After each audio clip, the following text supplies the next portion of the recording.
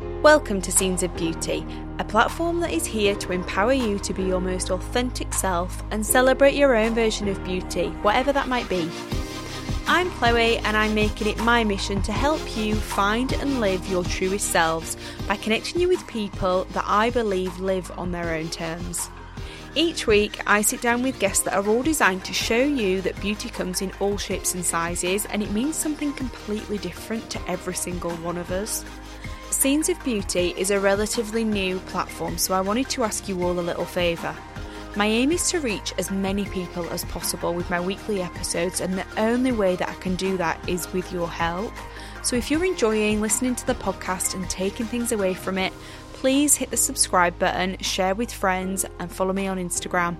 It really helps with growing the podcast, which in turn helps me to get bigger guests and share their stories even further.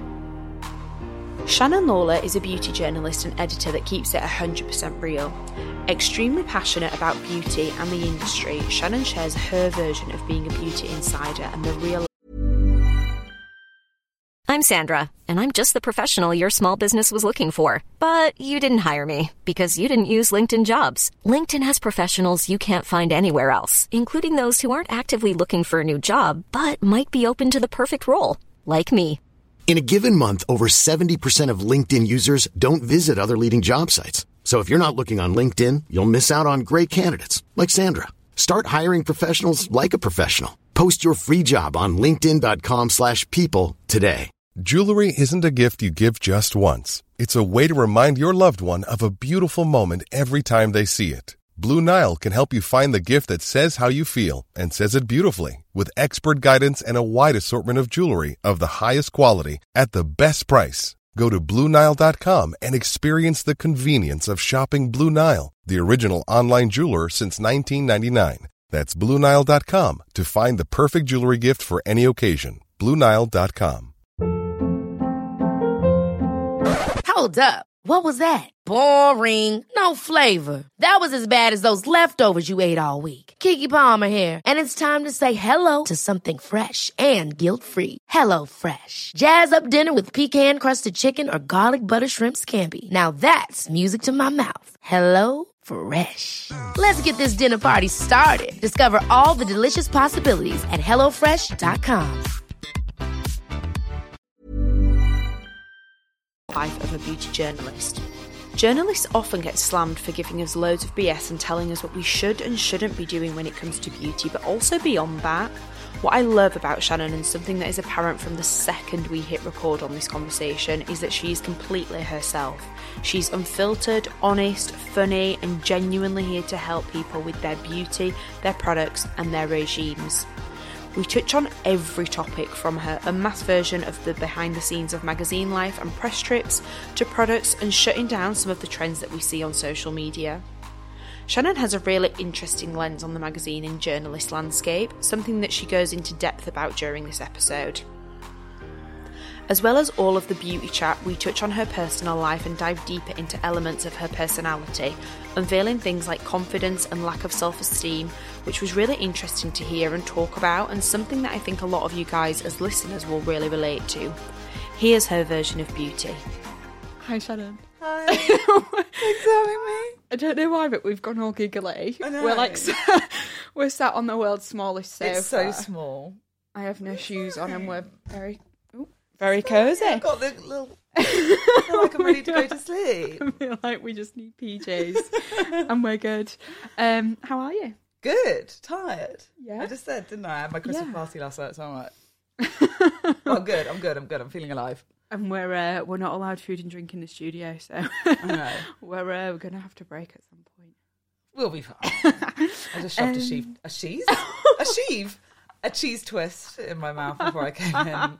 I've got about a bite left, so I've got something to look forward to after this. So where do we start? Do you want to give an intro to who you are? Because I know a bit about you. I stalked you a little bit, so... I like that. I've got a fan. One, hey. It's me. Yeah, do you want to give an intro into who you are, your background? Sure. So I'm Shannon. I am a beauty editor. So I'm basically a journalist. Mm-hmm.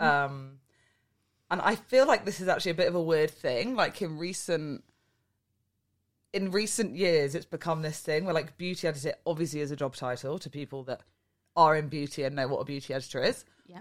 But I feel like TikTok and Instagram has made like beauty editor, like really cemented it as a job. Yeah. Which is really weird. So I can meet people now and they'll say like, what do you do? Whereas before I'd have to say, oh, I'm a journalist. Or like, oh, I work in magazines. Or I feel like beauty editor was like a very American, like Devil Wears Prada term, wasn't it? And now like... I can meet someone and be like, oh, I'm a beauty editor. And they're like, oh my God, amazing. And I don't have to explain it. Yeah. But it feels a bit weird to say it. Yeah. Especially because in the UK, there's so few of us. Yeah. I also feel like... do this job. Yeah, I feel like it's one of those jobs that was untouchable. Like, it's one of them, like, you tell your mum you wanted to be a beauty editor and she'd be like, yeah, maybe next time. Like, let's try maybe in another life, you know? Exactly that. And it's weird because it's... Yeah, I feel like it was... We can probably go on to this in a bit, but it used to be this industry that was, like, so untouchable, like you say, and it was really built on nepotism. Like... beauty editors, beauty directors were people whose, you know, they had an uncle that was political editor at the Telegraph and then got them in. Like, it's not like that anymore. But yeah, I think also with social media, with like the rise of social media, the actual job of being a beauty editor is a bit of like a dying breed. Yeah. Because so many of us now go into social and everything else. So... yes, that was a very rambly way of me saying I am a beauty editor and that is what I do. Not a rambly way at all. I think it's interesting because like we said, it is one of them jobs that did used to be deemed as untouchable. And I guess, I mean, let's face it, if you're not in a big city, if you're not in London, if you're not... even Manchester doesn't have like the big guys there. It's more the fast fashion brands. But if you're not in that vicinity, they are quite... head office roles on what's the word? Like they're few and far between. Yeah, they're not available to you. So I guess for a lot of people who live out of town or live out of the city, it's interesting to get a bit of the BTS, you know? Yeah. Yeah, it's also one of those jobs that has... it's like an industry, really. Like, it's one of those things that has... The reason for its success is because people are fascinated by our jobs. Yeah. Because we don't have... like, our jobs are so abnormal. Like, when I meet people and just... because my work is 95% of my being. And I hate to admit that, but it is. Like, I live and breathe my job and I don't...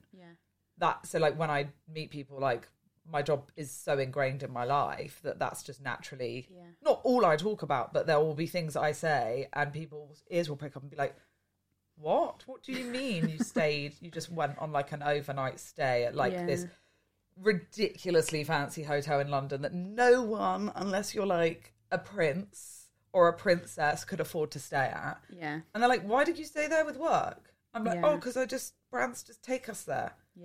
Like, what? It's like a weird life, and it's so weird, but people are fascinated by that. And social media's played it, like, obviously made that a massive thing. Because I guess we get a look in now, don't we? Whereas we never did before. You were always over there, which is interesting. And it's kind of like, I think, because influencers have made that so normal for people to see on social media now. People are used to influencers being gifted stuff and et cetera, et cetera. This has been going on in the beauty industry for beauty editors for decades, like so long. I think even because I started my career in beauty as an events manager, so I managed all of the events for Lawlor and for L'Oreal, and that was really cool. And I used to travel all over. I've been all over the world with them, and I used to stay at like the JW Marriott Venice, which is on a private island in the middle of Venice. And like have all these, like go on all these luxury trips, and everyone was like, "Do you work or do you holiday?" And I'm like, "Bloody hard work when you get there." But like, it's. I think it is maybe just a cult on its own. Oh, it is, and like the money in the industry is extreme, and this really came to light over COVID, more so than ever, especially with like the campaigns that took place to get beauty salons back open, and it was kind of all over the place of people being like, it was all over the press of people being like, this is how much the beauty industry is worth and this is why we should take it seriously. And then when you work in the beauty industry and you see the like, it's the amount of money in beauty is truly grotesque. Like, these brands have so much money. But I think the difference is that actually, yes, they have a lot of money, and yes, beauty brands have a huge amount. There's no doubt that the fact that the cost of advertising, the amount of money that brands spend on PR is obscene, because frankly, they don't have anything else to do with it. Like, they're looking for ways to spend their money. Yeah. But the difference, and I actually think that is the case across a huge amount of industries. I think most industries, like, we're talking about this in terms of like beauty and fashion, obviously, as well. Yeah. But then it's like, think about the amount of money that we're seeing. And our industry is quite fun. Like, my industry is fun. Like, I go out and we do all of this fun stuff. And then I think about like other industries, like tech, finance, everything else. I'm like, they've got huge amounts more money. Yeah. But because it's not on social media, and because those brands keep how they spend their money like out of the limelight, people find the beauty industry more shallow, and they're kind of like, you know, you just trot around and have loads of fun, which we do. Like, that is not a concept that is wasted on me. Like, I really know that. Like, I'm not one of those beauty editors, and they do exist. And it's not just beauty editors, it's all editors, all journalists. Yeah. They do exist, and they're like, I have a really hard job. And it's like, we don't. Like, yes, we do. We get so stressed. We work really long hours, but we don't have a hard job. We're talented, which is why our job is fun for us. Like, obviously, if writing doesn't come naturally to you, you are probably going to struggle in this job. Yeah. But it's one of those things where it's like, we all have this, we'll step back. Like, if ever I'm working in an office, or, you know, I'm chatting to other editors or whatever, and we're all stressed, we literally have to take a step back, and we're like, guys, we're not saving lives. This is not, it's like that old saying, like, all of my friends that work in PR, their saying is, it's PR, not ER. And it makes me laugh so much. I'm like, that is, sometimes I have to take a step back. I'm like getting really stressed, flustered. I'm getting angry at people, and I'm snapping. And I'm like, I am angry about a lipstick. How dumb. I do the same thing. And it was the same when we worked in events, because I think beauty has such a level of perfectionism that's required. The standards are high. Like, I've moved into fashion, like sports fashion, really random move, but it's just happened. But everyone keeps saying, will you relax about, like, why is your level so high? Like, it's a deck that we're presenting to someone sidestep, like a side level, whatever. It's not that deep. And I'm like, but your formulas are all wrong, and like your colours are off, and like, where's your pant? And it freaks me out. But they're like, why is your level so high? And I'm like, I've come from beauty. You've got to be good. You've got to be the best. Otherwise you're out. Like, up your game. And there is a lot of that. That's, I do think that really in this industry, probably, I'd say in the whole industry, it's across like the whole beauty industry as a whole. If you're not talented at something, or you don't have a craft that you're really good at, you can't hide it. And that's something you used to be able to do. It used to be that beauty journalism was print magazines, and that's what you did. That's how I started. Like, don't get me wrong, I absolutely love it. I still adore that industry. Do I read magazines anymore? No. But I absolutely loved it, and it will always have a special place in my heart. And working in a print magazine is just the most exciting thing that you can do. It's so glamorous and just so fun. But it used to be that you can hide. That's not true. I'm not saying that people did this, but it's just a lot easier to hide a lack of talent when you're working in really big teams, and you know, you've got 10 sub-editors there that are going to make your work read really well. Yeah. It just takes one person on a team to have this raw talent and then make it really successful. It was a lot easier when the teams were bigger, but obviously with the shift into digital and social media becoming so prevalent, and journalism, I don't like to say that journalism is dying. I don't think it is at all. It's taking on new forms. Yeah. And my job is to be reactive to that and to learn new skills, take up new crafts, and not try and do anything that already exists. It's like beauty editors, we're not trying to be influencers. Yeah. It's using what we have and using the tools that influencers use, and then making something else out of it. Yeah. But now, because again, I'm doing quote marks here with my fingers, but it's like, because journalism is dying and the teams are getting so small, so many cuts are being made, you know, so many magazines have now gone on to online only. You can work on skeleton teams, not having a talent and not having a natural knack for something. There's no hiding behind anything because you're a one-man team. Yeah, you've got no one checking your work. You've got no one doing anything for you, and that's something I think that's really changing the industry. Yeah, it's really, really, really changing the industry, and that's why we have so many freelancers now. I guess it's making, in terms of PR and journalism and articles and stuff, I guess it's making it more real, more expert-led. Yeah, it's way more expert-led, and we can get into the ins and outs of why it's more expert-led.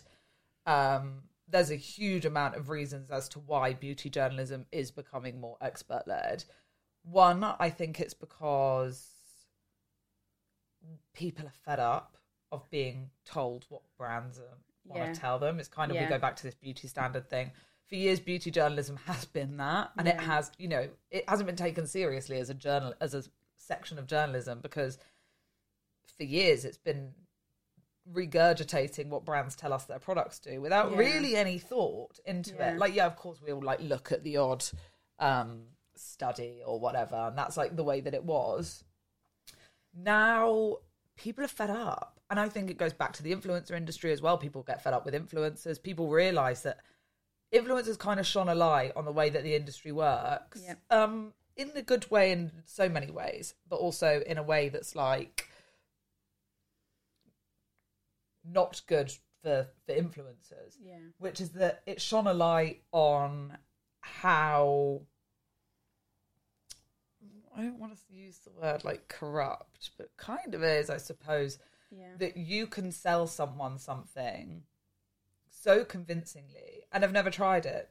And as soon as influencers started doing that, which of course, and I'm not saying that that's not a bad thing. Beauty editors do it now. Journalists do it. Everyone's been doing it for decades.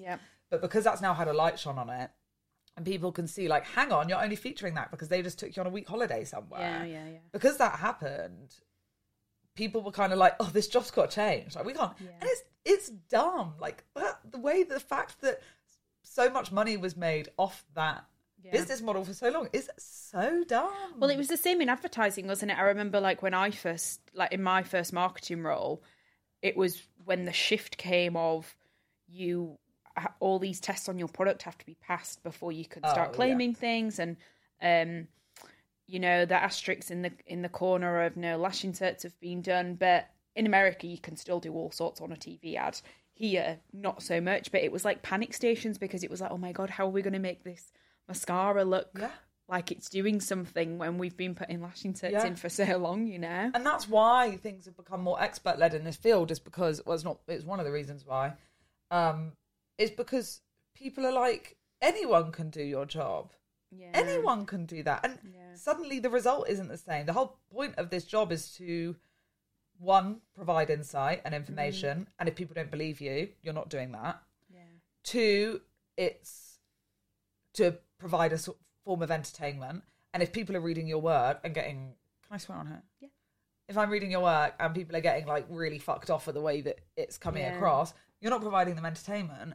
And three, I think a lot of people forget this, every job, the goal of it is to make either yourself or your business money. And if you're not selling product for the companies that you're working for, the beauty brands that you're working with, if you're not selling product for them, they don't want to advertise in your magazine. And if they don't want to advertise in your magazine's not making any money, and then your magazine goes bust. And that's essentially what happened. The beauty industry got very complacent with the way that things were going, and everyone had a lot of fun, and no one kind of like looked around and was like, oh, people aren't buying what we're selling anymore. Like, factually, like literally, and also metaphorically. No one's buying it anymore. Whereas now it's kind of like, you know, things are becoming more expert-led. It's like everyone's got a personality, and that's the way it should be. Like, the way that I see my job is like, I've got a huge amount of, all beauty editors, we've all got a huge amount of knowledge on beauty. Like, it's obscene. Like, we absorb it all day, every day from the best experts in the world, which is like such an amazing thing.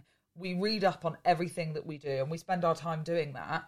So we should be the girls in the bathroom that are like, oh, I like talking about what lipstick you're buying and recommending things to people, because also, like you say, people are being sold lies all the time. Yeah. And that's not right. We shouldn't be sold lies. So you should have that space, which is what I think beauty editors do, to be like, you don't need to buy that. Yeah. Like, if you want to address this, then buy this. And there isn't a huge amount of, not everyone's got a huge amount of disposable income right now. Yeah. We should be telling people, educating people on what they should be buying without a bias. And I'm hoping that that's the way things are going at the moment.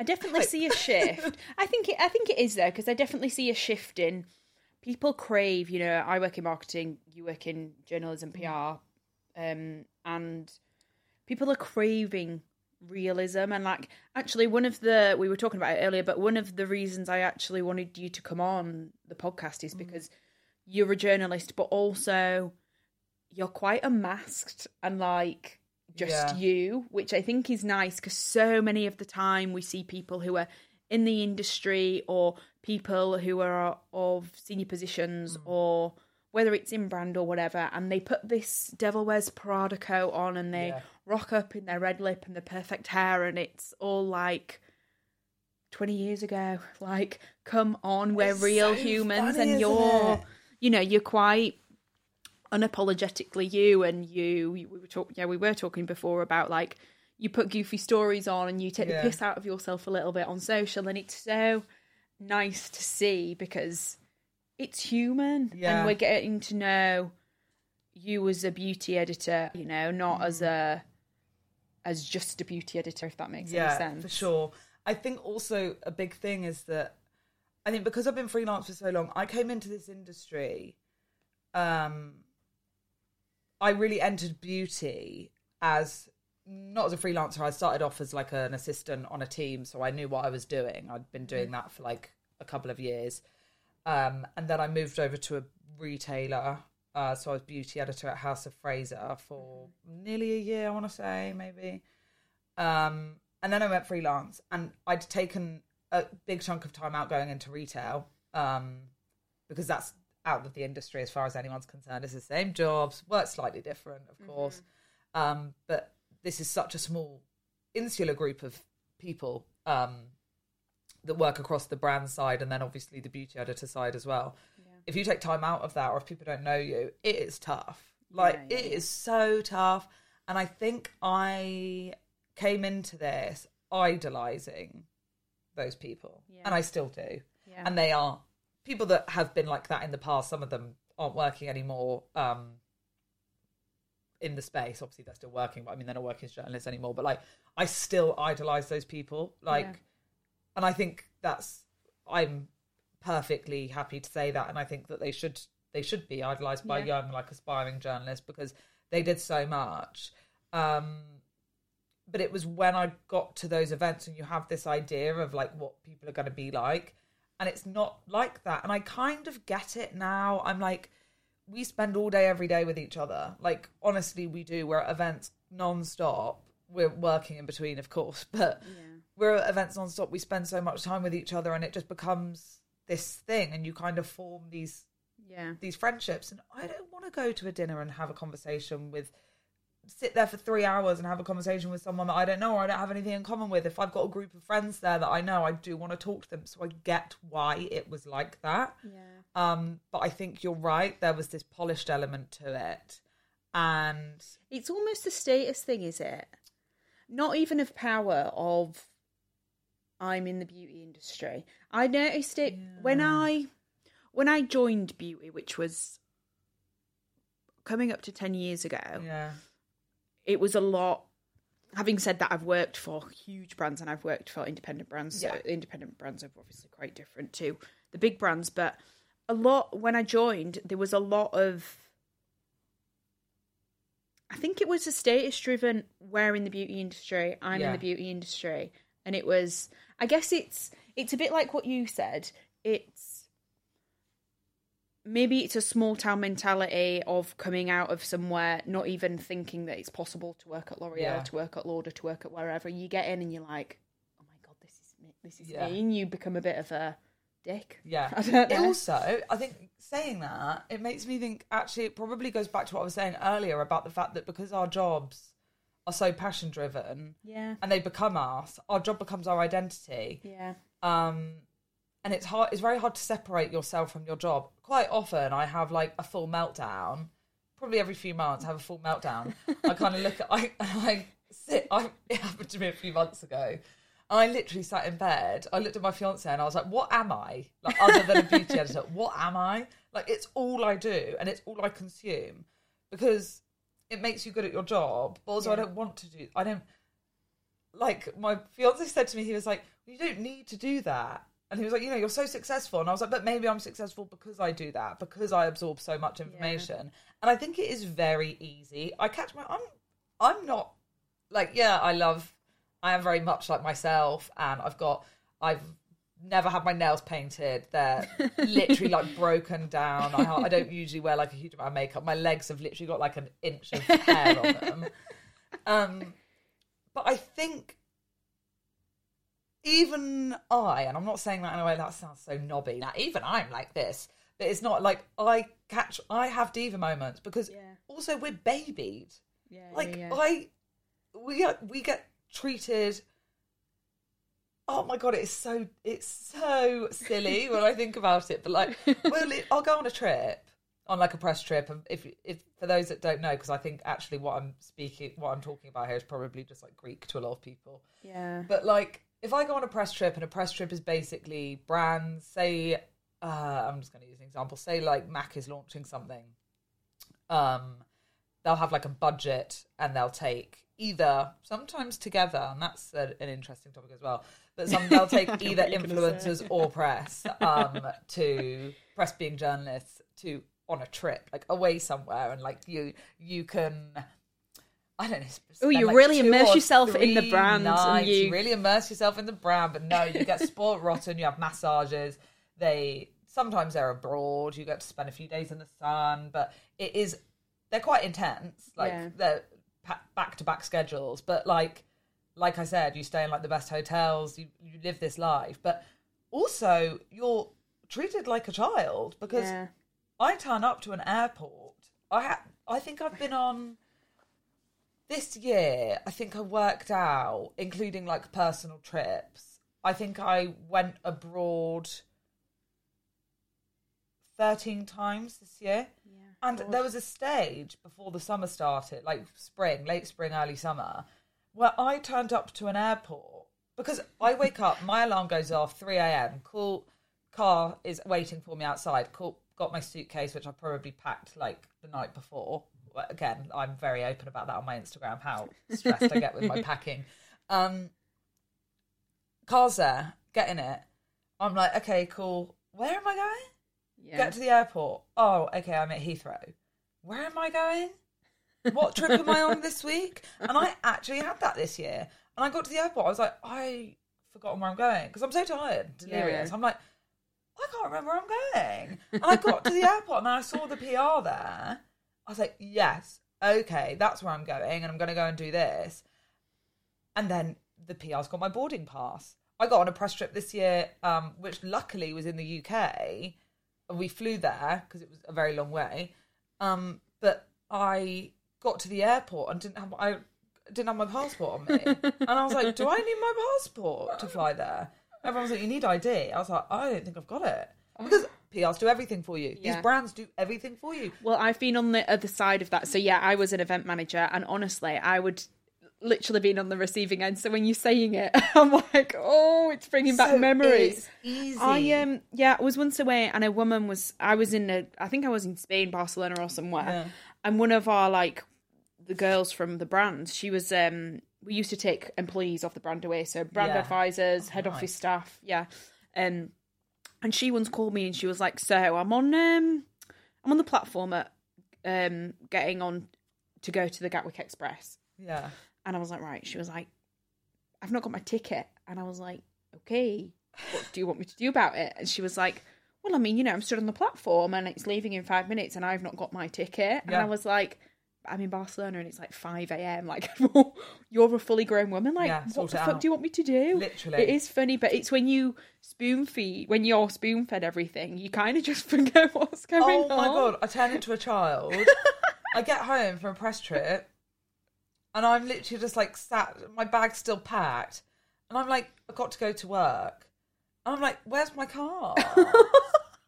I'm not being chauffeured around places. It's this weird life. It's like the life that celebs lead, but then you literally get like thrown back to the ground and being like, oh, I've got an awakening. I'm just a really normal person that doesn't deserve special treatment. And you have to like get your head around that. So yeah, I think it's so easy to slot into the diva aspect of it. No, I do it all the time. I do it all the time and I catch myself. Sometimes I don't catch myself. And I'm like, oh my God, I'm a dick. I think it's okay if you know. Like, I can be the same. Sometimes I'm just a dick. I had this the other day. What was I doing? I think it was a dinner. And the car that the brand has paid for. I live like maybe an hour car journey outside of central London. Like, I'm in London, but if you don't live in London, just know that the traffic is very bad and it takes like an hour to get there. So like, this it's a private chauffeur company. Like, we're not getting sent Ubers. Like, we're getting like private chauffeur companies, like the kind of cars that are literally like, oh, would you like your heated seat at this, madam? Which is weird. And the traffic was really bad and I was late for the dinner and I knew I was late and I'm like, I don't care if I'm late, the brand's going to care if I'm late. So anyway, I was just like, okay, I'll text the PR to let her know I'm in traffic and it's running late. And then she called me and she was like, you're late. I was like, yeah, I'm late because the car you booked me was late, like not my problem. And I actually, this was the words that came out of my mouth. I'm like, yeah, well, the car that booked me was late. And she's like, okay, well, how quickly do you think you're going to get here? And I was like, this isn't my... I said, there's a part of me that still believes this. Problem. There's still a part of me that believes this. This is why I'm feeling so passionate about it, obviously. Which is really fucked up. Because I laugh about it now. I told the story the other day and I came across really well. Now I'm telling it, I'm like, this isn't coming across well. I think I still back myself. Basically... So I just said to her, I was like, you know, like, the car's late, it's not my problem.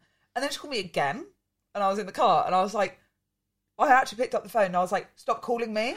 Like, I'm stressed. And then I got to the dinner, and obviously because I was so late, they'd moved me to the end of the table, which is fine. Also, this is another, like, really weird thing. Like, there's this hierarchy of, like, where everyone sits. Like, people of note get sat next... I'm talking about, like, at a brand dinner. Mm-hmm. People of note get sat next to, like... the brand founder, or like, or the head of advertising, because obviously they're going to do a little deal over the table or whatever, which never happens, but it might. Relationship building, exactly. And my seat had got moved to the end of the table, and I was this is no joke. It was like they'd parted two chairs, and I was just on the end, on the point of the table. I'd like the point of the table like down into my stomach, and they'd like laid up this cutlery, and I was so squashed. And I was just like, luckily I was sat next to some really nice people and I had a nice time. But when I got there, the first 15 minutes, I was literally sat there like, I'm going to make a real point of the fact that I'm not happy about this. And then I got home, I said to my fiance, I was like, I'm an arsehole. And he was like, my boyfriend works in communications and PR, so he is on the other side of it. He's like, yeah. He's like, I would hate you. I was like, I hate me. But also clearly, this is how ingrained it is in me, is that I still think that I've been hard done by in this situation because I got a chauffeured car sent to a really nice hotel in London to go to a private dinner that I'd never be able to afford to go to. And I'm making demands. I think it's fine. I think when the line's crossed, I think is when you start being a dick to people, like when you start being not nice to people and making people feel like shit. I think if you're a diva in situations, I think it's fine. Thanks. I have you back. I think sometimes it's necessary also. Yeah. But yeah. Why beauty? Why beauty? I started in fashion. Yeah. Because I wanted to be Anna Wintour. Yeah. ever since I was a kid, I was like, something about being a cold, hard bitch diva really appealed to me. That was it. Coming out at the dinner. That's it. And maybe that's why I do it. It's like a bit of role play. I'm like, this is the job I wanted. This is the person I wanted to be.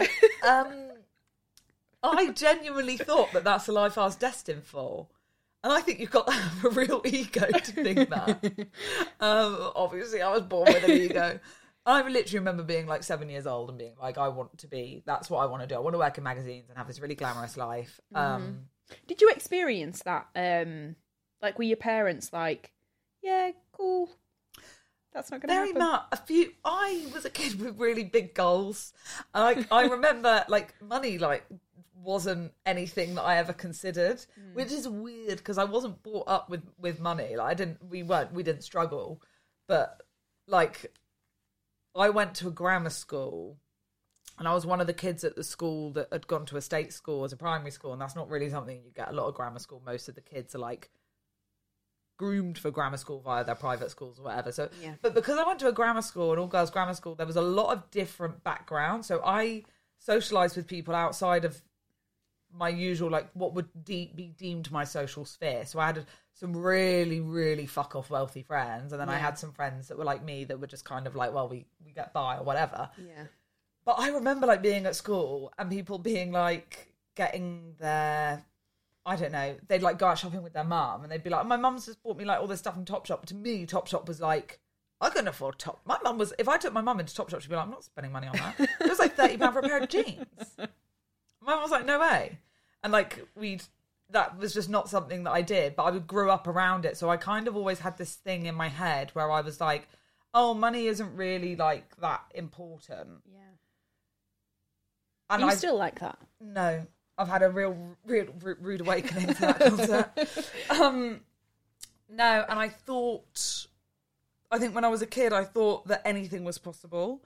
It was kind of like that American dream. And I think a lot of people of our generation were brought up that way. Yeah. I think because we were also brought up in American culture, like everything we watched on TV was American, which isn't so much the case anymore, really. Like, I think with Netflix and stuff, there's a lot more, and everything's just a lot more real now. But like, we watched The OC, we watched Friends, where these people didn't work and they literally sat in their apartment for, like, what did they do with their lives? I don't know. But I'm like, my concept as a kid was like, I can work, if I work hard enough, I can make money and I can be rich. And that was the end goal. Yeah. And then I got into the industry in a roundabout way and ended up working for a supplement to a tabloid newspaper, which is still going now, and I love it. I absolutely love the team. Like, it was just such an amazing place to work. And I realised very quickly that, like, the industry isn't that. Yeah. And a lot of the industry is built on nepotism, and these people that's not to say these people. So many people aren't there because of nepotism. They worked really hard and they deserve it, and they're at places where they are. But I kind of looked around and was like, oh, like, it's not a case of working really hard and making loads of money. The reason that this job is glamorous is because actually these people were born with money and they do it as a hobby. Yeah. They don't need the money. They do it as a hobby because that's just how they got into the job, and that's a lot of the way that it was. And I found the fashion industry very, very hierarchical and very toxic. Yeah. And the beauty industry is the same but slightly different. Yeah. And it's a bit more human, a bit more shallow, but a bit more human. The fashion industry, you know exactly what you're getting. You walk in. Is the fashion industry, in that, do you mean like a bit more cutthroat, a bit more direct? It's not maybe so much cutthroat, it's definitely more direct. Yeah. And there's more lack of concern for other people's feelings, I think, when you work with people. And brands as well. It's kind of like, how dare you do that? Like, you're not allowed to do that, which is nice in some respects. Like, some part of me kind of wishes the beauty industry was a bit more like that. But because I work for a tabloid, my first job out of uni was this. I thought all newspapers and magazines ran that way. If someone didn't like something, they'd throw it at you and say, fuck off, do it again. Like, that's, it's direct, and it's... And that happened to you when you were at the... Yeah, but that suits me.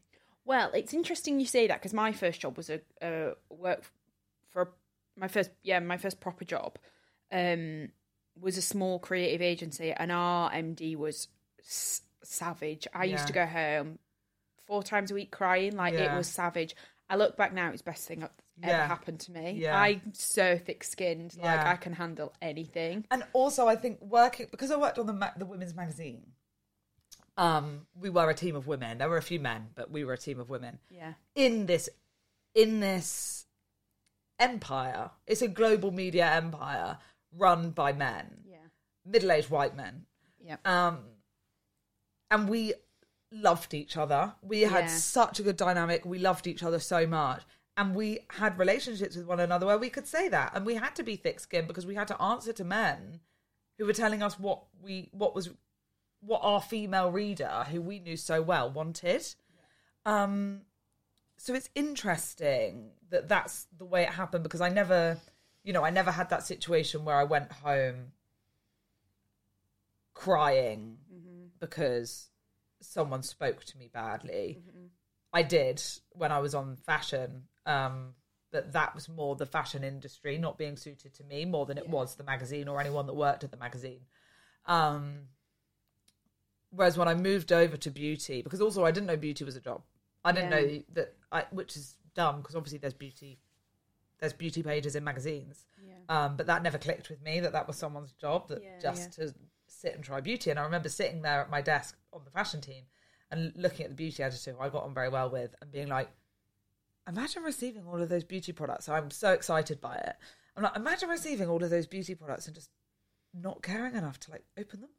If I received something, I'd be like, oh my God, like, rip into it straight away and see what's in there. But it's like, you get so much as a beauty editor, you're just kind of like, I'll open it later. Yeah.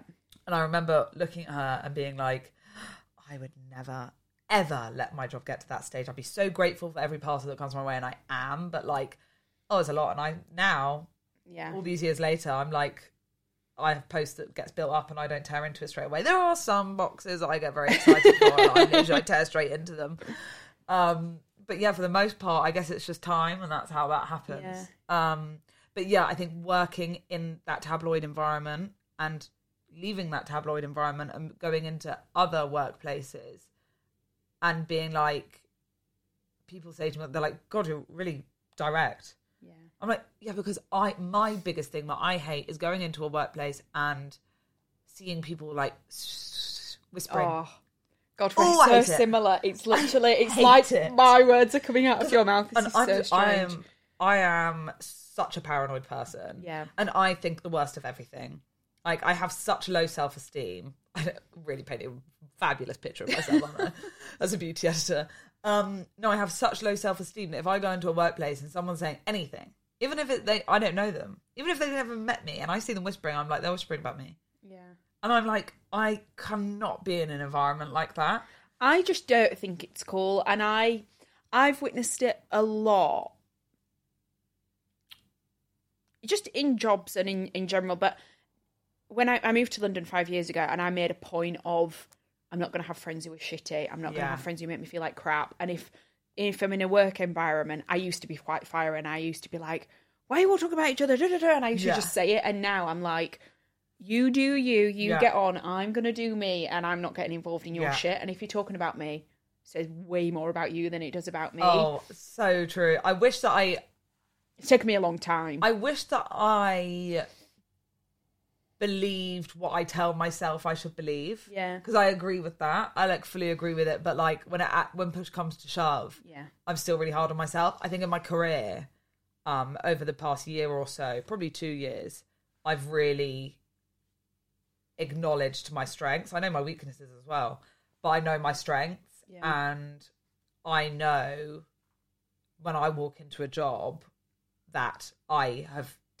deem as much as they deem for me to be a perfect fit for, then I know that I'm the best person for that job. And I know that there is no other beauty editor in the country that can do what I'm going to do with that job. And that is freeing. Yeah. That's a freeing feeling. But when it comes to my personal life, when it comes to friends, and something like that happens, I'm literally like, I'm a failure. Oh, no. I'm like, I'm the worst person ever, because I think so highly of what other people think of me. Yeah. And have you always that's been tough. like that? Yeah. Always. Always. Yeah. But I think that's something, and I think a bit of therapy taught me this. That's something that is really detrimental to me in so many ways. But actually, I don't want to get rid of that part of me, because that part of me is what drives me to do better and to be better. I'm incredibly hard on myself, and it's not productive, and I know that. But the things that I hang success on in life, to me personally, is dependent on me constantly striving to be a better person. Yeah. What do you hang success on? I hang success on now. If you'd have asked me that question 3 years ago, it would have been very, very different. I hang success on having an easy life. Mm-hmm. To me, an easy life, I've adopted this. I saw one of those really lame Instagram memes. You know, like, you've got that like one person that you follow that like posts like a motivational like thing on their page every day. I love them. I'm obsessed with them. I'm like, literally every single time I go onto Instagram in the morning, I'm like, okay, what's my motivational quote of the day? I saw one a few weeks ago, and it was like something about like the importance of moving with peace, and I was like, that's me. And like this came to me, I was like, this has been served to me by angels above, because it was like just before Black Friday, and Black Friday for a journalist is like not an okay time. It's incredibly hard work. Yeah, I bet. And I like literally like walked into the office on the Thursday. I was like, everyone, I'm moving with peace today. And like, okay, Shannon, like good one. And I'm like tied to my laptop for like 16 hours. And like there's all these stresses being flown at me. And I'm like, don't test me because I'm moving with peace.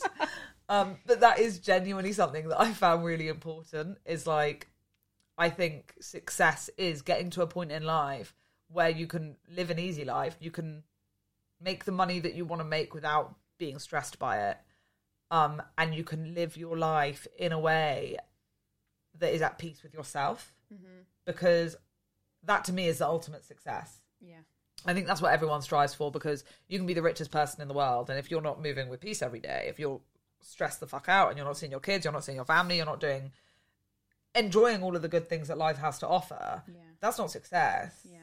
The thing we're all striving for is an easy life. So to me, success is having an easy life. And that's why I think over the past 5 years since being freelance, I've really been able to like work some things out for myself. And that's why earlier, like last year, this year, what year is it? 2022. It's been a test for me. Because for me, being freelance has always been a way to have a bit of peace in my life. Yeah. And this year I was so far away from having any peace in my life that it was like, this isn't working for me anymore. And being freelance is also a part of my identity. That's something that I've like really hung a lot of like importance on. And this year I was like, oh shit, maybe I need some structure, because I haven't had structure for 5 years, and now that I'm flying out of control and I don't know what's going on.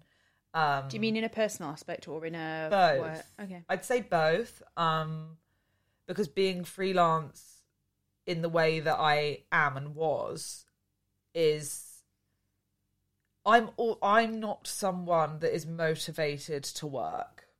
I just love your honesty. I love it. I don't want to work. No, I hear you. I don't want to work. You kind of say what everyone else is thinking, but a lot of people are scared to say that. It's very true, though. This is what I was meaning earlier about the Instagram stories. You just put the goofiest, realist shit on there, and I'm like, yes, I resonate with it all. But, like, you know, there's some people in life that, like, get up and they're, like, 9 to 5, and they work the hardest 9 to 5. I don't want to. Yeah. I don't want to. No, I hear People you. say to me all the time, like, when I actually say that to other beauty editors, because, like, a lot of my friends that are beauty editors are very driven. Yeah. And, like, they love work. And people are like, I don't know if I'd be able to just do that without, like, I don't think I'd be able to live my life without work. I'm like, I would. I'd love it. I'd have a little bit of something. Yeah. But you obviously work very hard. Like you're in a position you're in a place in your career where a lot of young girls like would dream to be, and even probably you looking back, like without putting words in your mouth, like the 15-year-old you will probably be screaming at your life right now. You'd be like, for sure. Yeah, she would. And I think the thing is that I've sacrificed so much for it. Yeah. Like it kind of goes back to what I was saying, which was like, there are these people that do this 9 to 5 and they work really fucking hard and they get to where they want to be. I'm not that person. And being freelance suits that in some ways and fuels it in another. Because I will start work at midday, do a few hours, and then be like, oh, the words aren't coming to me. The creative flow isn't happening. I'm not feeling it. And then at like 11 p.m. be like, bam, okay, cool, I'm good. And then I'll go to sleep at 3 a.m. And it allows, I will take every ounce of what the world gives me in terms of, if I've got a deadline and I've got 4 weeks to do it, I'm taking that 4 weeks. Yeah. And I'm going to do the deadline 6 hours before. I'm going to do the feature 6 hours before it's due. I have a deadline today. And I literally woke up this morning and was like, I need to do that deadline before I go and meet Chloe at the studio. Did I do it? No. Because I knew that the editor I was filing the copy to had a Christmas party last night. So I texted her and was like, oh, do you, like, can this wait till Monday? I kid you not, I have had, I'm going to say 5 months to write this story. I started it, stopped it, started it, stopped it. If someone's going to give me something, I'm going to take it. And that is such a bad trait. And when you're freelance and you've got a shit ton of all of that stuff going on at a time, because you need to write a lot to make decent money. Yeah. You need to write a lot.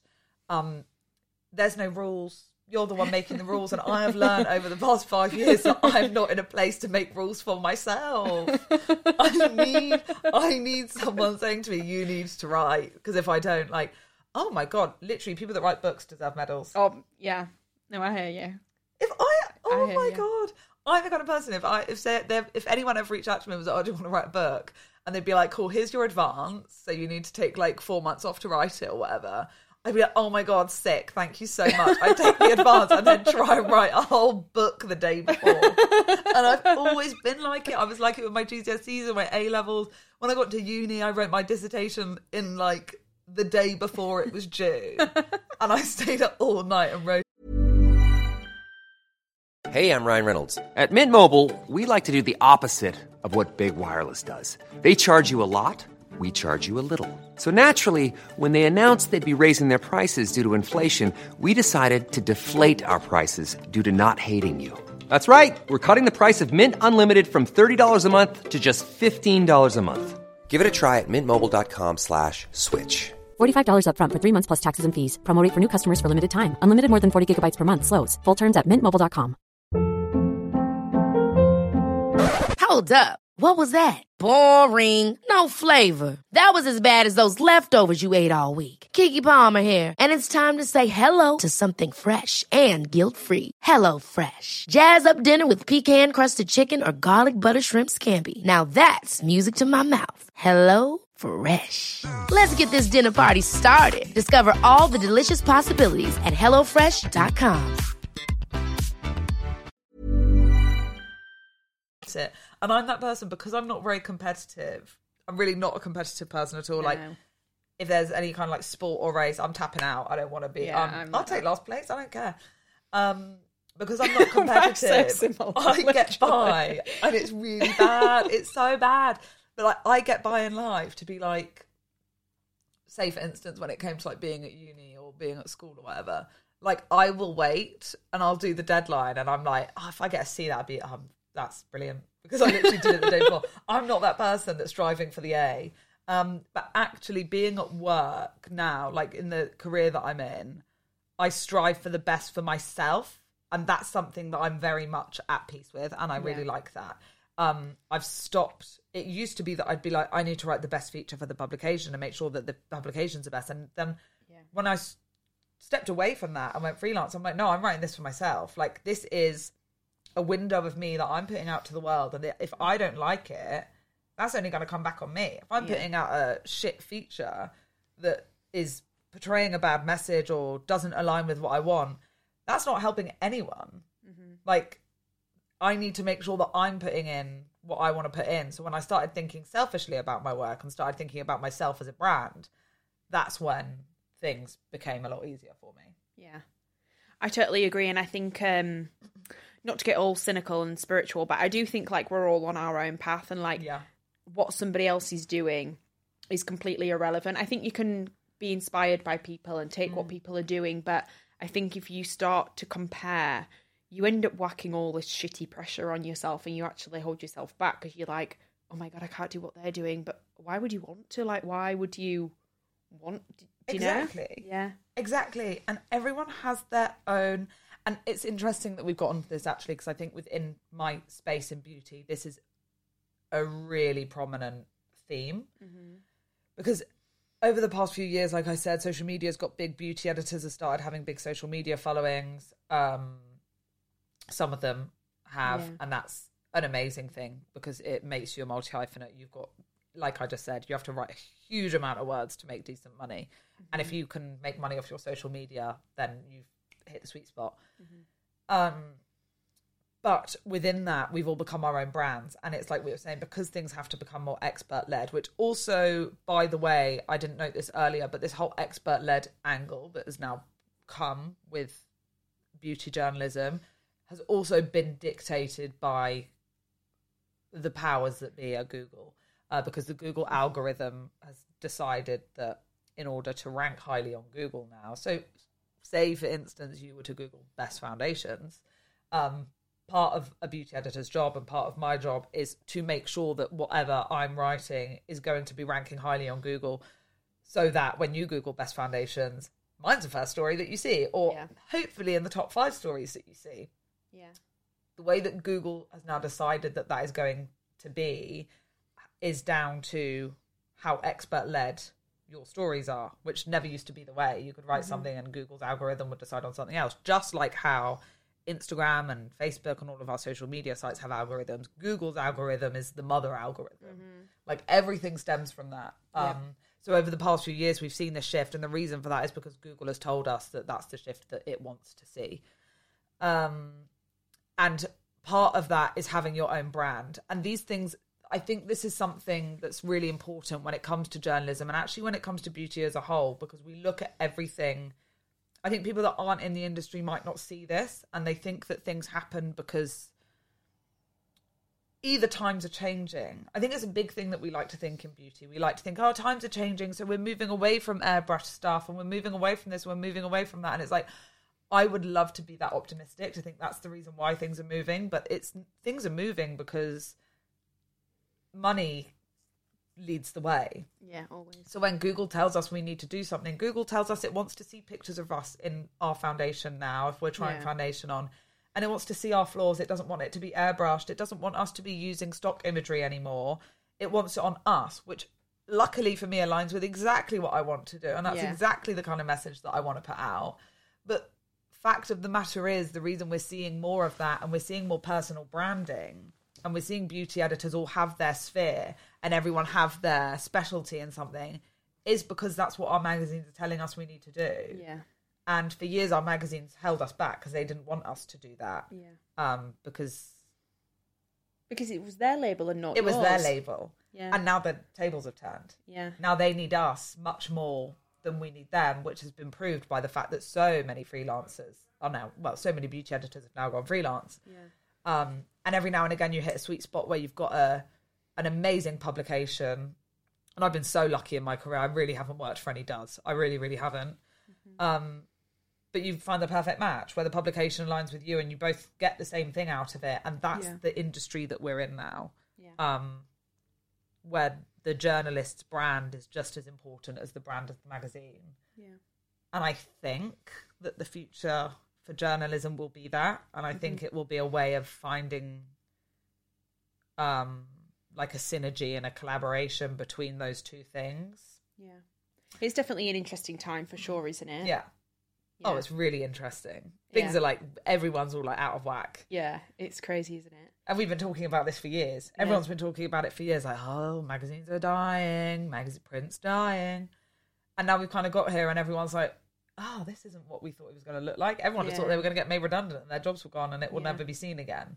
But it's not. Things change. People still want information. They just want it in a different way. However, I did buy a Vogue at the weekend, and I don't usually buy magazines. I like to read stuff online, but it was really nice to just I love sit it. and, I mean, 75% of it is now an advert, but it was really nice to just sit on not a digital screen and it's so nice. through. And I bought a Cosmo the other day as well. I love buying monthly magazines. And I bought it and I read it front to back. But there is this element, I think, of there's not a feasible business model anymore in people like us being like, oh, I did buy. The fact now that we're in 2022 and we're having a conversation like, I bought a Vogue the other week. And I'm like an alien bought thing. An issue of Cosmo 7 weeks ago. Yeah. Like, that's a notable thing. Yeah. And it's a shame and I hate it, but you can't force. No. You can't force something that's not going to stick around. No. And I hope that these magazines are still here. I genuinely believe they will be. Cosmo is a really successful business and they smash it online. Vogue is obviously Vogue. I hope that Vogue will be an eternal thing because it's got to be, hasn't it?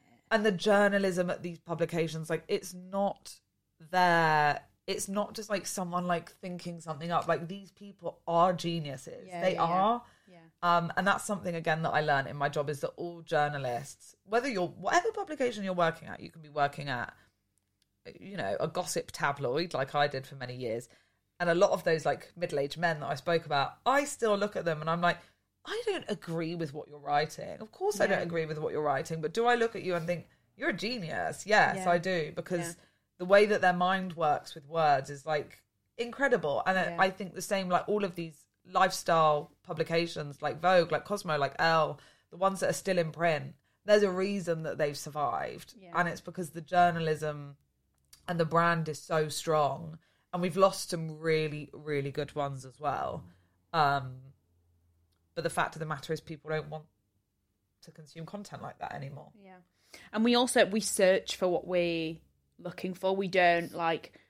Sometimes I actually did used to go on a lot onto Cosmo or Glamour or whatever and just have a look through. And sometimes I do, like if I'm like a bit lost for inspiration or what to talk about, then I do. But for the most part, you do search Google, don't you? And you look in, what is the best foundation? Or and I think a big part of it now is actually that people don't want to read features so much anymore. They want to know what to buy. And it's sad. I think it's because... It's also something I love talking about, so it's fine. Yeah, and me too. And I think that shift has come with everyone online being an expert. Like, everyone's amazing at makeup. Everyone knows about skincare. And even I'm more skincare than makeup, I would say. But I don't know everything. I just know what works for me. Yeah. So I find it a bit overwhelming. And I also find it a bit sad. Like, come on, it should be fun. We should be playing around with, like, what about when you're, like, 15, putting shit on your face, and then you're like, my skin's so dry. Yes. Like, and I'm so pleased you brought this up. I'm so pleased you brought this up. Because I think, to one point, I think that's why my job now is so exciting. And we've had years of it not being exciting, is because now there's information overload.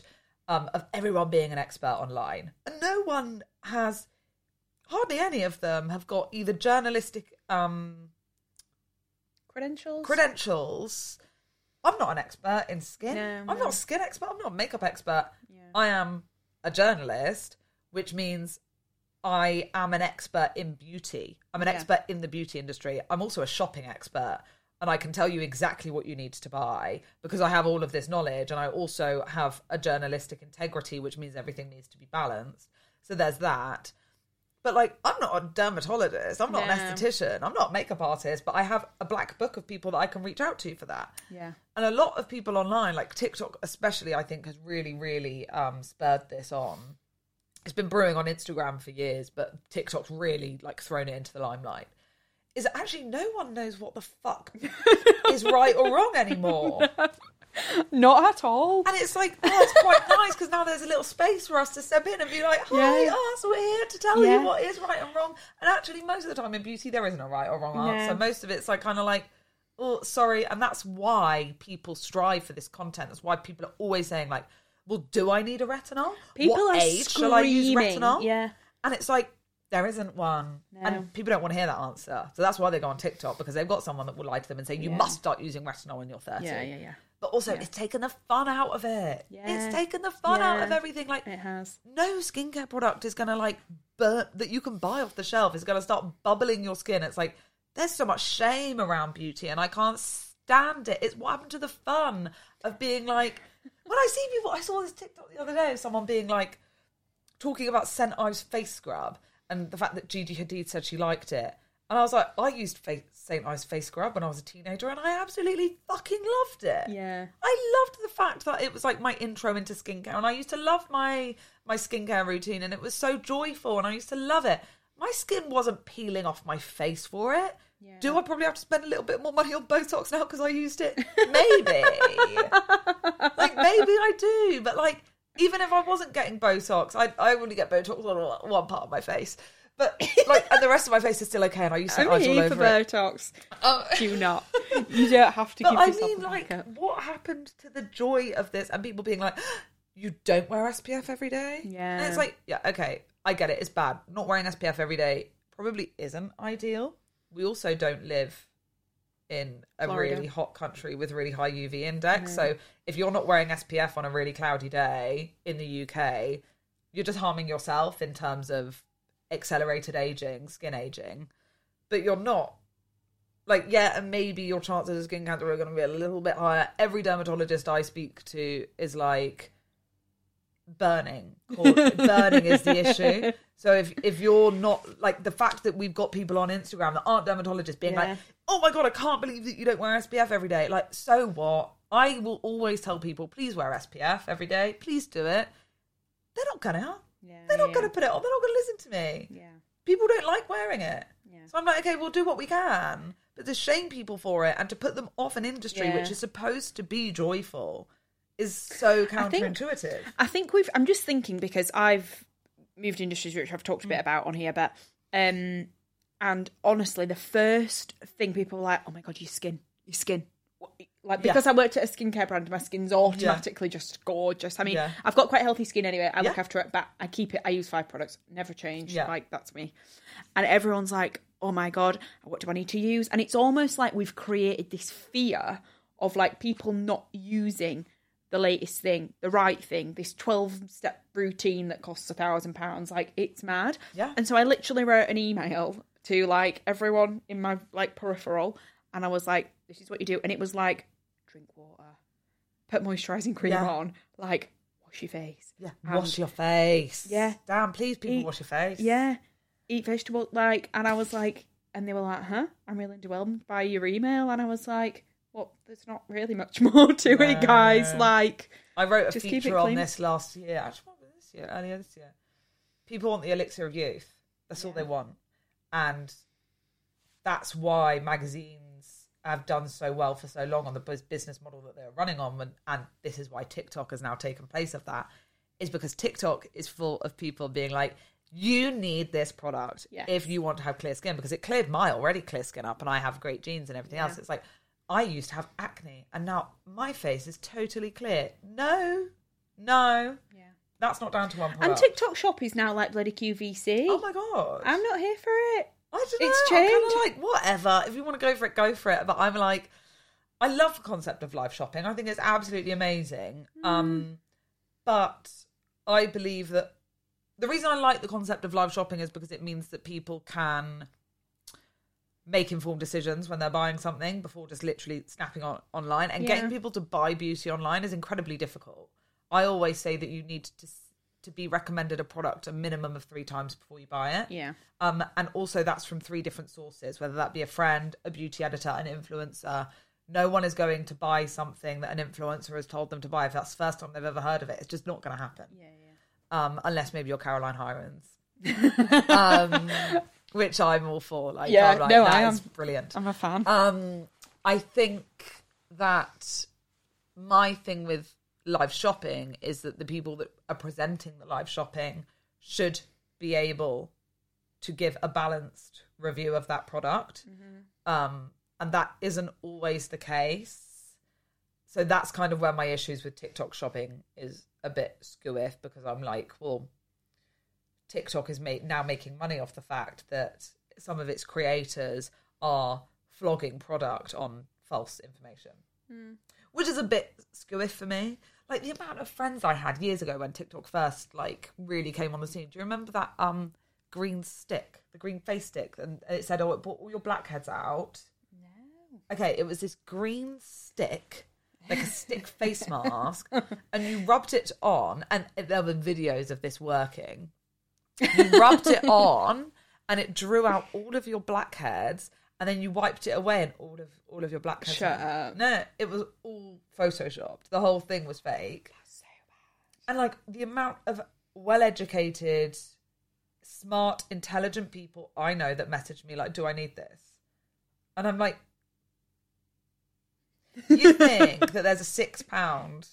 You think that there's a £6 face mask and a stick that literally draws acne out from a living organ at such a deep rate, which would be totally illegal for any skincare product to penetrate that far. Again, skin is a living organ. Can I just really put that down there?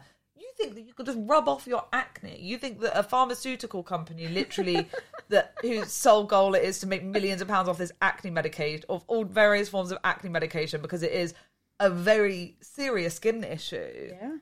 You think that a £6 product on TikTok's going to sell that for you? Like, you are a well-educated person, and you genuinely think that this product's going to rub your acne off your face. That sums TikTok up to me. Yeah, it does. We can be sold anything on TikTok. We can, but I do love it for its entertainment factor. I It knows love me it so well. obsessed. Doesn't it know you so well? Oh my I'm like, God. keep it coming. I was 5 minutes late leaving today than I wanted to be, because I was literally found a page of baby goats. I love it. I love TikTok. TikTok is life. It is life. I absolutely love it.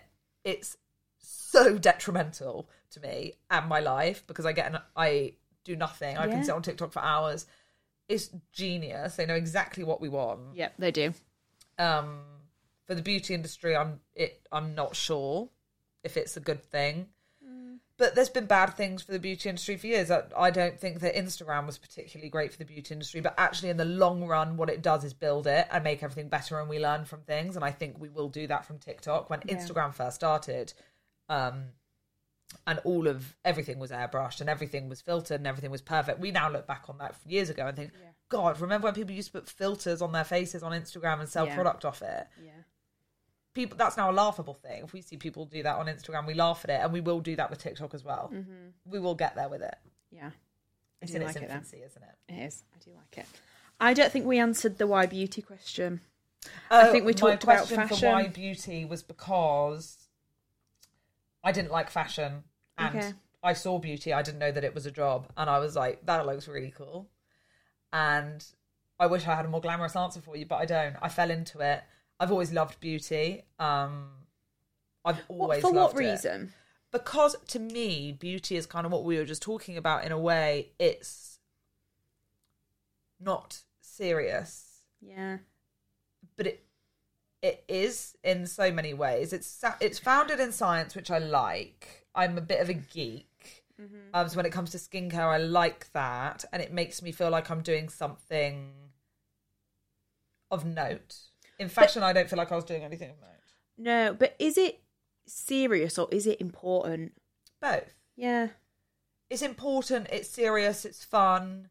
It's so much to so many people, and most of all, it's emotional. And I think that's really important when it comes to beauty, and that's something that we really... a lot of people don't talk about, but we all know it within us, is that everything to do with beauty is emotional for people. And that's why people get so passionate about it. Mm-hmm. And that's why people get angry about stuff. And that's why people get angry at one another, is because it's such an emotional thing, whether it be our skin, whether it be our makeup, whether it be our fragrance, or, you know, a moment of self-care. Beauty is the way that we present ourselves, and it's what we do to make ourselves feel good. Mm-hmm. Sometimes, sometimes it's not, but it's what we do to make ourselves feel us. Yeah. So I know people that don't wear any makeup and they're fervently against what I do and they don't believe in it at all. But that's beauty to them. Yeah. Because they get something out of it. They might not have to buy any beauty products for it, but that is beauty to them because the way that they present themselves is what makes them feel most comfortable. Yeah. It might be that they blow dry their hair or they air dry their hair. That's a beauty choice. It might be that they wash their face just with water or that they use a bar of soap on it. Yeah. That's a beauty choice. And it's just the way, it's what makes you feel comfortable. And that's why people feel so passionately about it. I don't think there's many industries like that. And getting to be a part of that industry and me seeing, most of all, the thing that appealed to me was that it was fun. Yeah. People say to me all the time, like, it's a massive beauty editor line. No one gets into this job for the freebies. That's so bad. Like, no one's in this job for the freebies.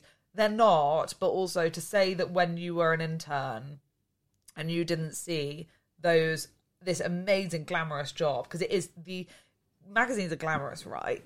But the beauty desk is the most glamorous desk on the magazine. And everyone knows it. Yeah. And I have editor-in-chiefs come up to me and say, fuck, got in the wrong career. You guys have the best time. Yeah. I wish I did beauty instead of features or fashion or whatever it's they do. They're like, you guys have the best time. And it's like, we do. It is the most glamorous and most fun job on the magazine. And to say that that doesn't have a huge draw and appeal is just a lie. It does.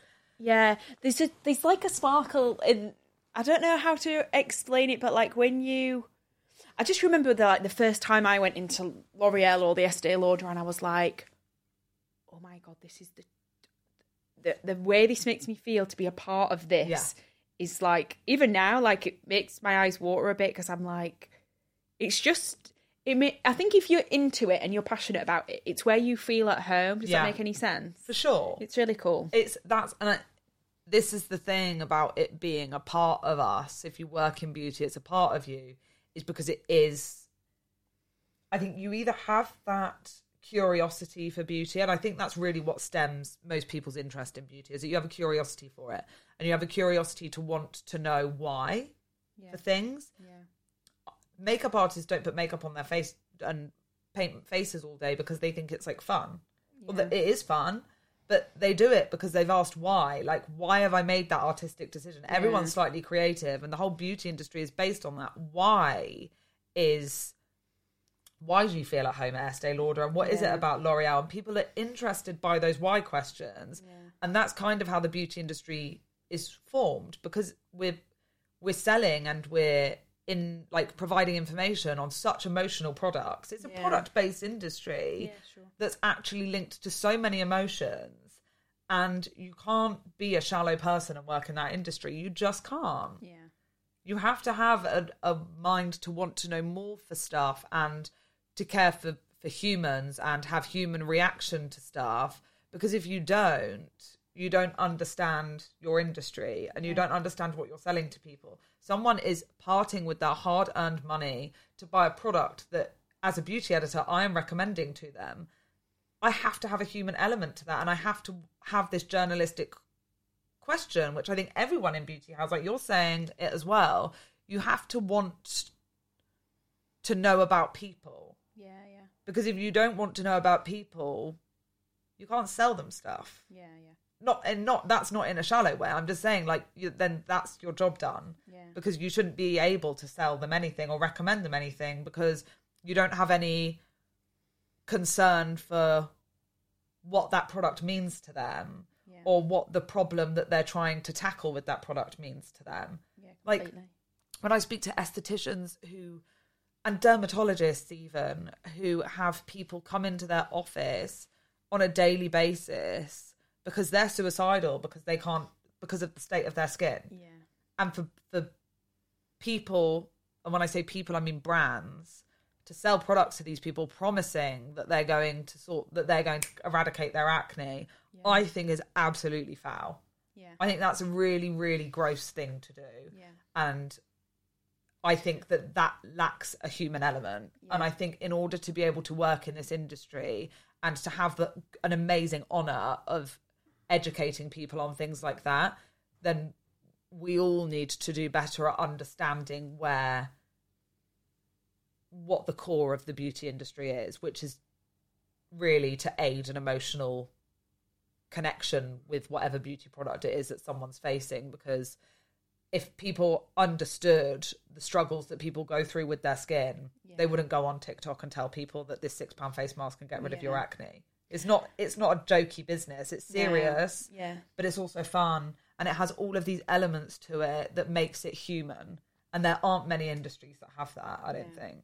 No, I agree. And I think on that, I think there's a point where you stop being the expert and you bring in an expert, or you recommend an expert. Like, even at Inky, you know, like, we would always... This is what I loved about Inky. It was so raw and stripped back, and it was so honest with its consumer. And it had a team of experts, but equally, it was... If it didn't know how to recommend product or how to advise someone, it would pass them on. Like, you know, it would recommend a dermatologist or an esthetician or whatever. And I think there needs to be more of that, because I think there's still a lot of people who are acting experts and they don't actually know what they're talking about. And I think that's what's so interesting. Sounds like I'm farting. It's just a sofa, I promise. I think that's what's so interesting, is that when I say, like, people are taking everything too seriously, like, skincare isn't that serious, what I'm actually trying to say is that, like, people are misplacing the importance of things. Actually, skincare, when it comes to skin conditions, should be taken far more seriously than it is being taken, but not in the way that they're taking it. People are, like, shaming people and blaming people. You have acne because you're eating too much sugar. That's false. It's false. Yeah. The dermatologist that I see, who I put my trust in for my skin, because I also have acne, specialises. She's one of the top nutritional acne experts in the country. Like, she leads some, like, really revolutionary studies in this, you know, done at universities with that are funded extremely well. And if I speak to her about it, she's like, no one knows. You can't tell someone to stop eating cake because it's going to clear their skin up, because it's not going to, and you have to think about the cause and effect of things. Like, we have because of TikTok and because of Instagram, we're told that, like, that the way the algorithm works is that you tell someone, like, this is your 5 steps to clear skin, and they're like, stop eating, you know, drink 2 litres of water a day, and they, like, ping it, and they're like, I'm pointing, they like ping it around. It's like, ding, fact 1, ding, fact 2. That's just making content for content's sake, because that's not the way it works. If that was the way it worked, there wouldn't be a multi-billion-pound industry built on trying to stop people getting breakouts.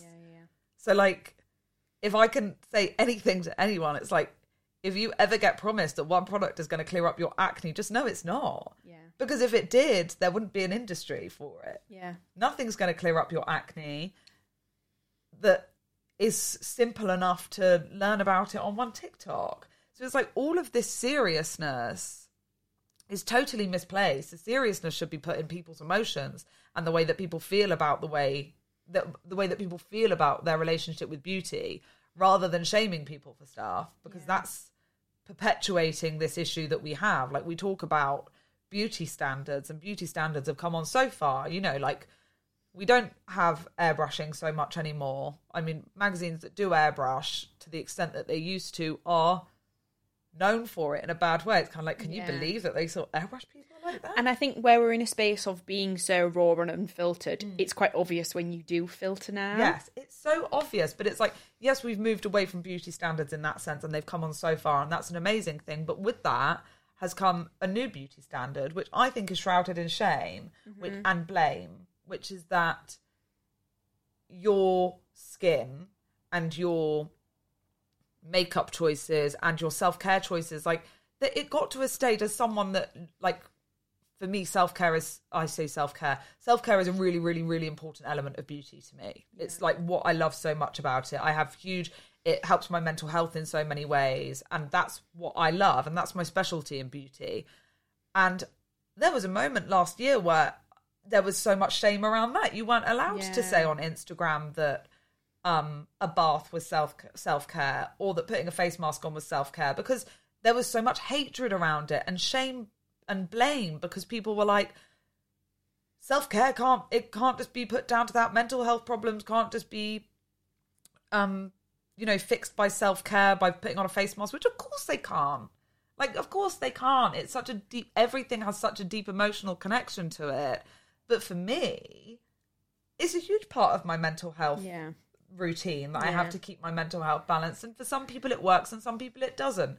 So beauty standards have come on far from, the like early 90s standards that we always talk about when you think of beauty standards, that's what you think about. Yeah. I think of like super airbrushed models in bikinis on covers with their hair looking glowing and their skin's all bronzed and sun-kissed.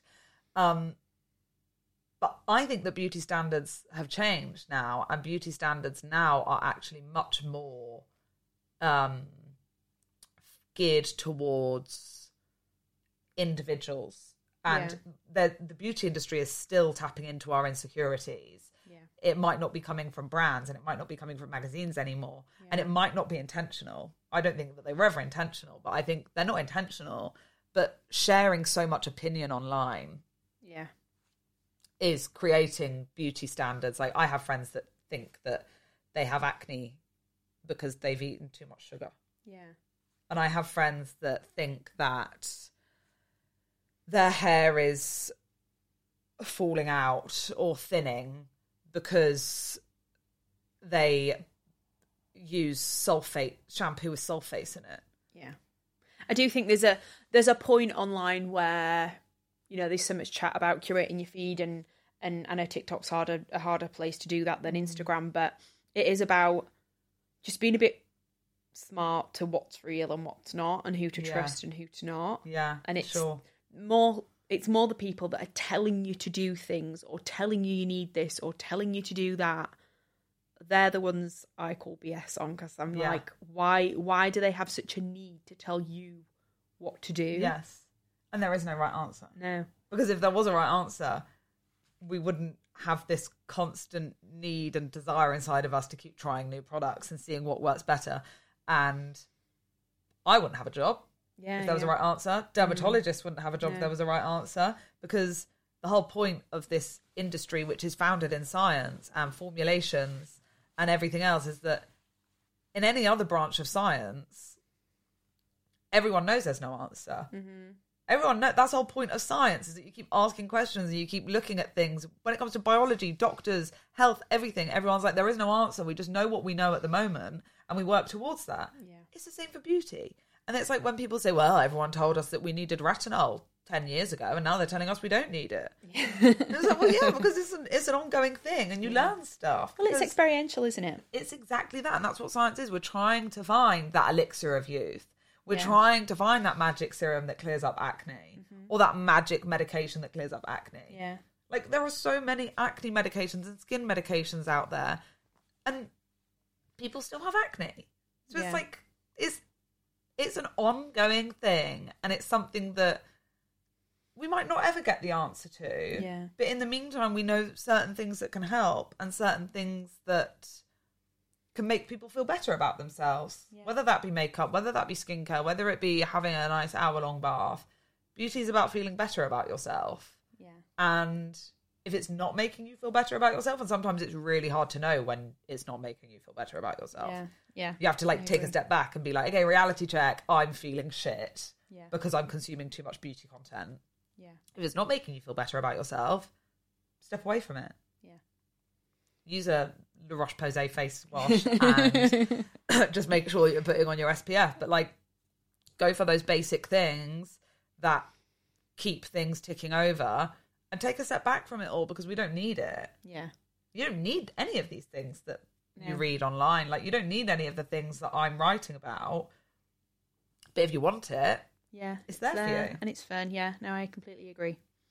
Bit of a change of topic, but you spoke about self-esteem earlier. Yep. What were you like when you were younger? How were you at school? I have always been... I did an Instagram story on this a year or two ago, I think. I've always been loud. I've always been very opinionated. And I've always wanted to be quietly brilliant. But I'm not. yeah, I think I've always wanted to be quietly brilliant. Because those are the people that I really respect, people that are really quietly brilliant and just go about their lives and like just like smashing out of the park. Yeah. I'm not that person. And I never ever was. No. And I think I make up for my insecurities by being like this loud, flamboyant person, and everyone's like, Shannon's here. What are you? What are my insecurities? Yeah. My insecurities are based around that, about being too loud and abrasive, because I hate loud and abrasive people. I absolutely despise them. No one likes that person that walks in the room. It's like, hi, I'm here. Well, I am that person. So it's kind of like, those are... I feel like this is where you said you're too hard on yourself, because I'm so hard I on feel myself. like abrasive is backed by arrogance sometimes. When those people that walk in the room and they're like, hi, I'm here, but they're like, the people that maybe not the most liked, whereas I feel like you've got a really good, positive, vibey energy. And so, but you're not arrogant in any way, and so I feel like that was a harsh statement to yourself. Maybe. I also think that I, because I'm quite unfiltered, I have this thing where I get scared that people think I just really like the sound of my own voice, which I don't. But my thing is, and someone told me this the other day, my friend said to me, there's two people in the world. One of them, one set of people are ones that talk to listen. So they'll say something, and then the only reason they're saying something is because they want to hear what the other person's saying. And then there's other people that listen to people talk, but are actually just waiting to say what they want to say, and it's not going in. And I'm like, I'm that person, which is really bad as a journalist, because I interview a lot of people all the time for my job. Yeah. I do listen to people, but I'm constantly thinking like, what can I say next? Like, what can I say? And it's like a narcissistic trait in a way, but it's also true. That's the way that conversation works. Yeah. So I think because of that, I'm always nervous that I've said something that, again, is abrasive, or I've said something that someone disagreed with and then felt like I'm not even worth arguing with. Like, they're just like, sometimes, and I say it because it happens to everyone. Like, it happens to me all the time. Like, I'm talking with someone and I'm like, you're so passionate about this, and I actually just don't really care. So it's like, I'm not gonna bother. And it's like, yeah, like you start the conversation thinking this person is like, probably thinks about this thing probably the same amount that I do. And then like 5 minutes into the conversation, you're like, oh shit, like you know so much more about this than I do. And I thought we were just having a light-hearted conversation. And I'm a very passionate person, so I think I come across as I think I give that off a lot. People are like, oh, you really fucking care about this. And I'm like, I actually don't. But I just talk really passionately about stuff, and I read a lot about stuff. Like, people always say to me that like I have like a lot of general knowledge, and it's because I'm fascinated by weird facts, like absolutely fascinated by them. So I read so much about so much stuff. So when something comes up in conversation, chances are I'm going to know a little bit about it. And I'm going to talk about it like I know loads about it. Yeah. And then every now and again you meet someone who like just knows a huge amount about a handful of things. And I start a conversation with someone about one of those things, and I have to sit there and I'm like coy, and I'm like, I don't know about that. So my insecurities are very much around like knowledge, but the way that knowledge is portrayed, because I think that's why people think that I'm a bit like weird and a bit abrasive, because like every single time there's a conversation about something, I have to say something about it, because I'm like, I know a tiny bit about a lot of stuff. Yeah. And then as soon as that conversation goes any deeper, I'm just like, yeah, tap out, I'm done. So I think people think that that's like a bit rude and abrasive, but it's just the way that I am. Yeah. And I think it's a lot of way that a lot of journalists are, because we have that like natural curiosity and we're inquisitive about stuff. Yeah. Where does the low self-esteem come into play? Because you don't strike me as someone with low self-esteem, but I guess we are talking about beauty, and it's it's who you are. Yes.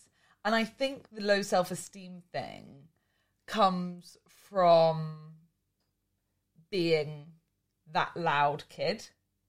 And there's a lot of time to talk about, like, the way that when there's a loud kid, and this might not be the case anymore, I don't actually really know any children, but like, I don't have any kids in my family, I'm not friends with any kids, but I don't know, times might have changed, but when I was growing up, it was very much like, you have loud kids that, I wasn't naughty at all, I was like very good, like played by the rules, but I was loud.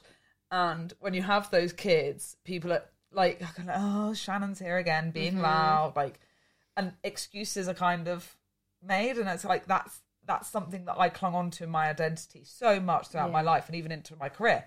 So my low self-esteem comes from the fact that my whole vision of myself is shrouded in this fact that I think that I should be quieter, because I know that I can be brilliant. I don't have low self-esteem in the fact that I can be brilliant. I've got very high esteem when it comes to what I know that I'm capable of doing. Yeah.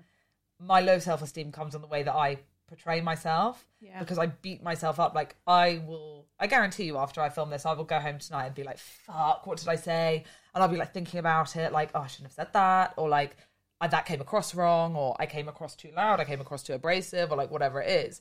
And the reason being because I think I'm already going into everything, especially in my job when I'm doing stuff like this and I'm on social media all the time and I look back at something and I'm like, ugh.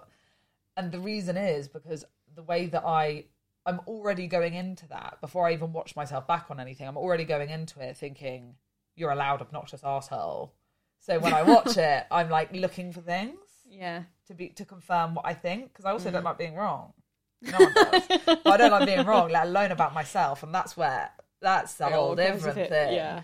But it's like, no one likes being wrong. No. And that's why no one likes being wrong about themselves, because you're like, well, I'm the person that knows me best. And then when I have this whole thing, I'm like, well, my whole life has been me thinking that I'm this loud, obnoxious arsehole, and if I'm not, then I was wrong. Yeah.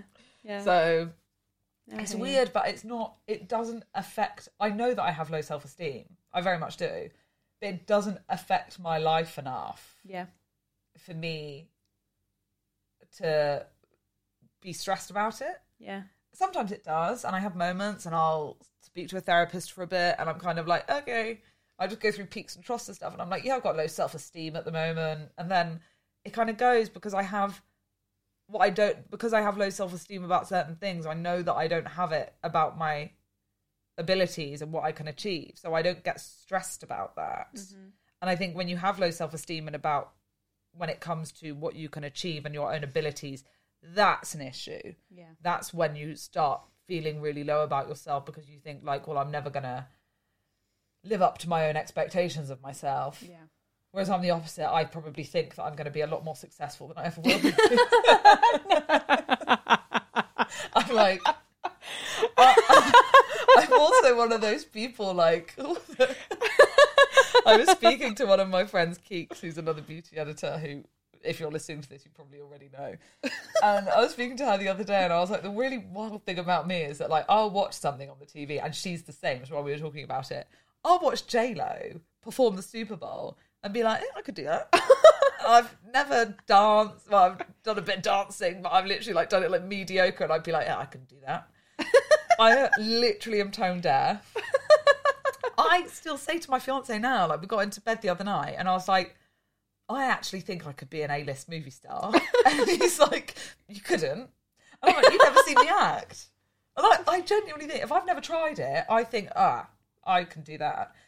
Like, there are some things in life, I watch people ice skate and I'm like, yeah, it's so easy. But then as soon as I try it and I can't do it, I'm like, oh, like really quickly grounded. I'm like, oh, no, I can't do that. I go into everything assuming that I'm going to be the absolute best at it. And there are very few things in life that I actually am really good at. Yeah. Like, I find myself grounded in like very abruptly grounded in so many aspects of my life. Mm-hmm. So I think that's probably where my low self-esteem comes from, because I think so highly of myself and also so lowly of myself at the same time. No, and I think that's why I asked. That's why I ask, because it's interesting, because I think a lot of people listening to this would be like, you've got this really cool job and you very aware of and confident in your abilities in the beauty industry, so that to then say that you have self-esteem. So I was just interested to unpack. Yeah. But yeah, it's for sure. Yeah, there's probably a lot to unpack there. I haven't got the money to find out what it is. I need to speak to a shrink. Maybe we should do that live. That would be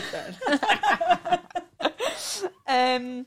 Okay, so the final question I ask everyone on the show is, what is your version of beauty? My version of beauty is... What is my... I thought about this on the way, and I was like, got the perfect line. I get here, and I feel like I have no idea what it was, and I can't remember. But my version of beauty is anything that makes your day better. Mm-hmm. I don't... like I said, I'm not that beauty editor that wears loads of... I'm not a makeup person. I love makeup and I think it's absolutely amazing, but I'm not that person. Yeah. I use beauty to connect with myself more. I had a situation a few years... I have extreme hypochondria, by the way. Should have mentioned that when I was talking about low self-esteem issues. I have really, really extreme hypochondria, and I had a period a few years ago where I went through something and I suffered with really extreme body dissociation, which as a beauty editor isn't great. Yeah. Because you don't know, like, I wasn't connected to as far as I was concerned, my body wasn't mine. So I was kind of like, how do I do my job when I don't even feel like I'm in my own body? Yeah. And I really found a new place within beauty for me in my recovery throughout that, because I started being like, okay, I have to force myself to spend some time with my body and have a bath every night. I hadn't had a bath in, like, I'd have a shower and like not look down because my body wasn't mine, but I hadn't had a bath in like over a year. And then one day I was like, got home and I was like, I need to have a bath today. And it was really tough. And I was like, right, I need to have a bath.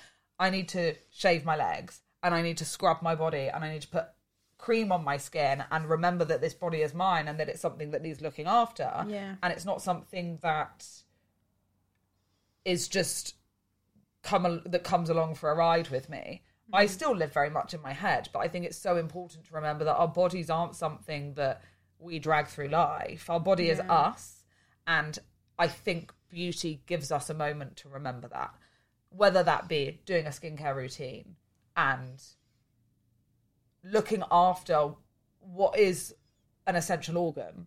We don't do that in any other aspect of our lives. We can't see any of our other organs. It's the only organ that we can see, and it does so much for us. Yeah. And doing that reminds us. I mean, if I saw a picture of my liver, I would probably be really fucking freaked out by it and be like, wow, I need to make some changes. Yeah. But our skin is, and also our hair, I suppose, which obviously isn't an organ, but it is something to discuss, is like doing these things to treat our bodies in a way that we don't do in any other real way, and we can't see the actual result of it. Yeah. To me, is what beauty is. Beauty is like connecting with yourself mentally, physically, and finding joy in something without it becoming stressful. And the moment that beauty becomes rushed and it becomes stressful, that's not beauty. That's just a bit of self-care. Yeah. Because I don't like putting my makeup on in the morning if I've only got 10 minutes to put my makeup on. Yeah. I don't like having a shower if I only have 2 minutes to have a shower. Yeah. And I certainly don't like having to style my hair if I have to be out of the house in 15 minutes. Yeah. Anything that makes you feel rushed and doesn't let you lead your life with peace, let's say, as the meme says, that's not beauty. No. That's just that's a part of your everyday routine. That's just part of like a little bit of self-care. Great answer. I loved it.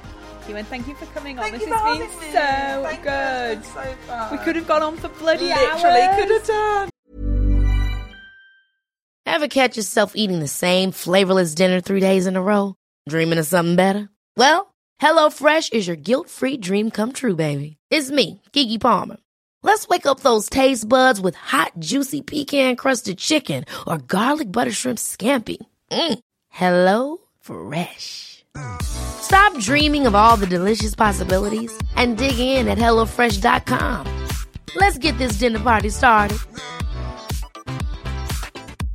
Imagine the softest sheets you've ever felt. Now imagine them getting even softer over time. That's what you'll feel with Boll & Branch's organic cotton sheets. In a recent customer survey, 96% replied that Boll & Branch sheets get softer with every wash. Start getting your best night's sleep in these sheets that get softer and softer for years to come. Try their sheets with a 30-night guarantee. Plus, get 15% off your first order at bollandbranch.com. Code BUTTERY. Exclusions apply. See site for details. No, thank you. If you like this episode, hit subscribe and leave us a review.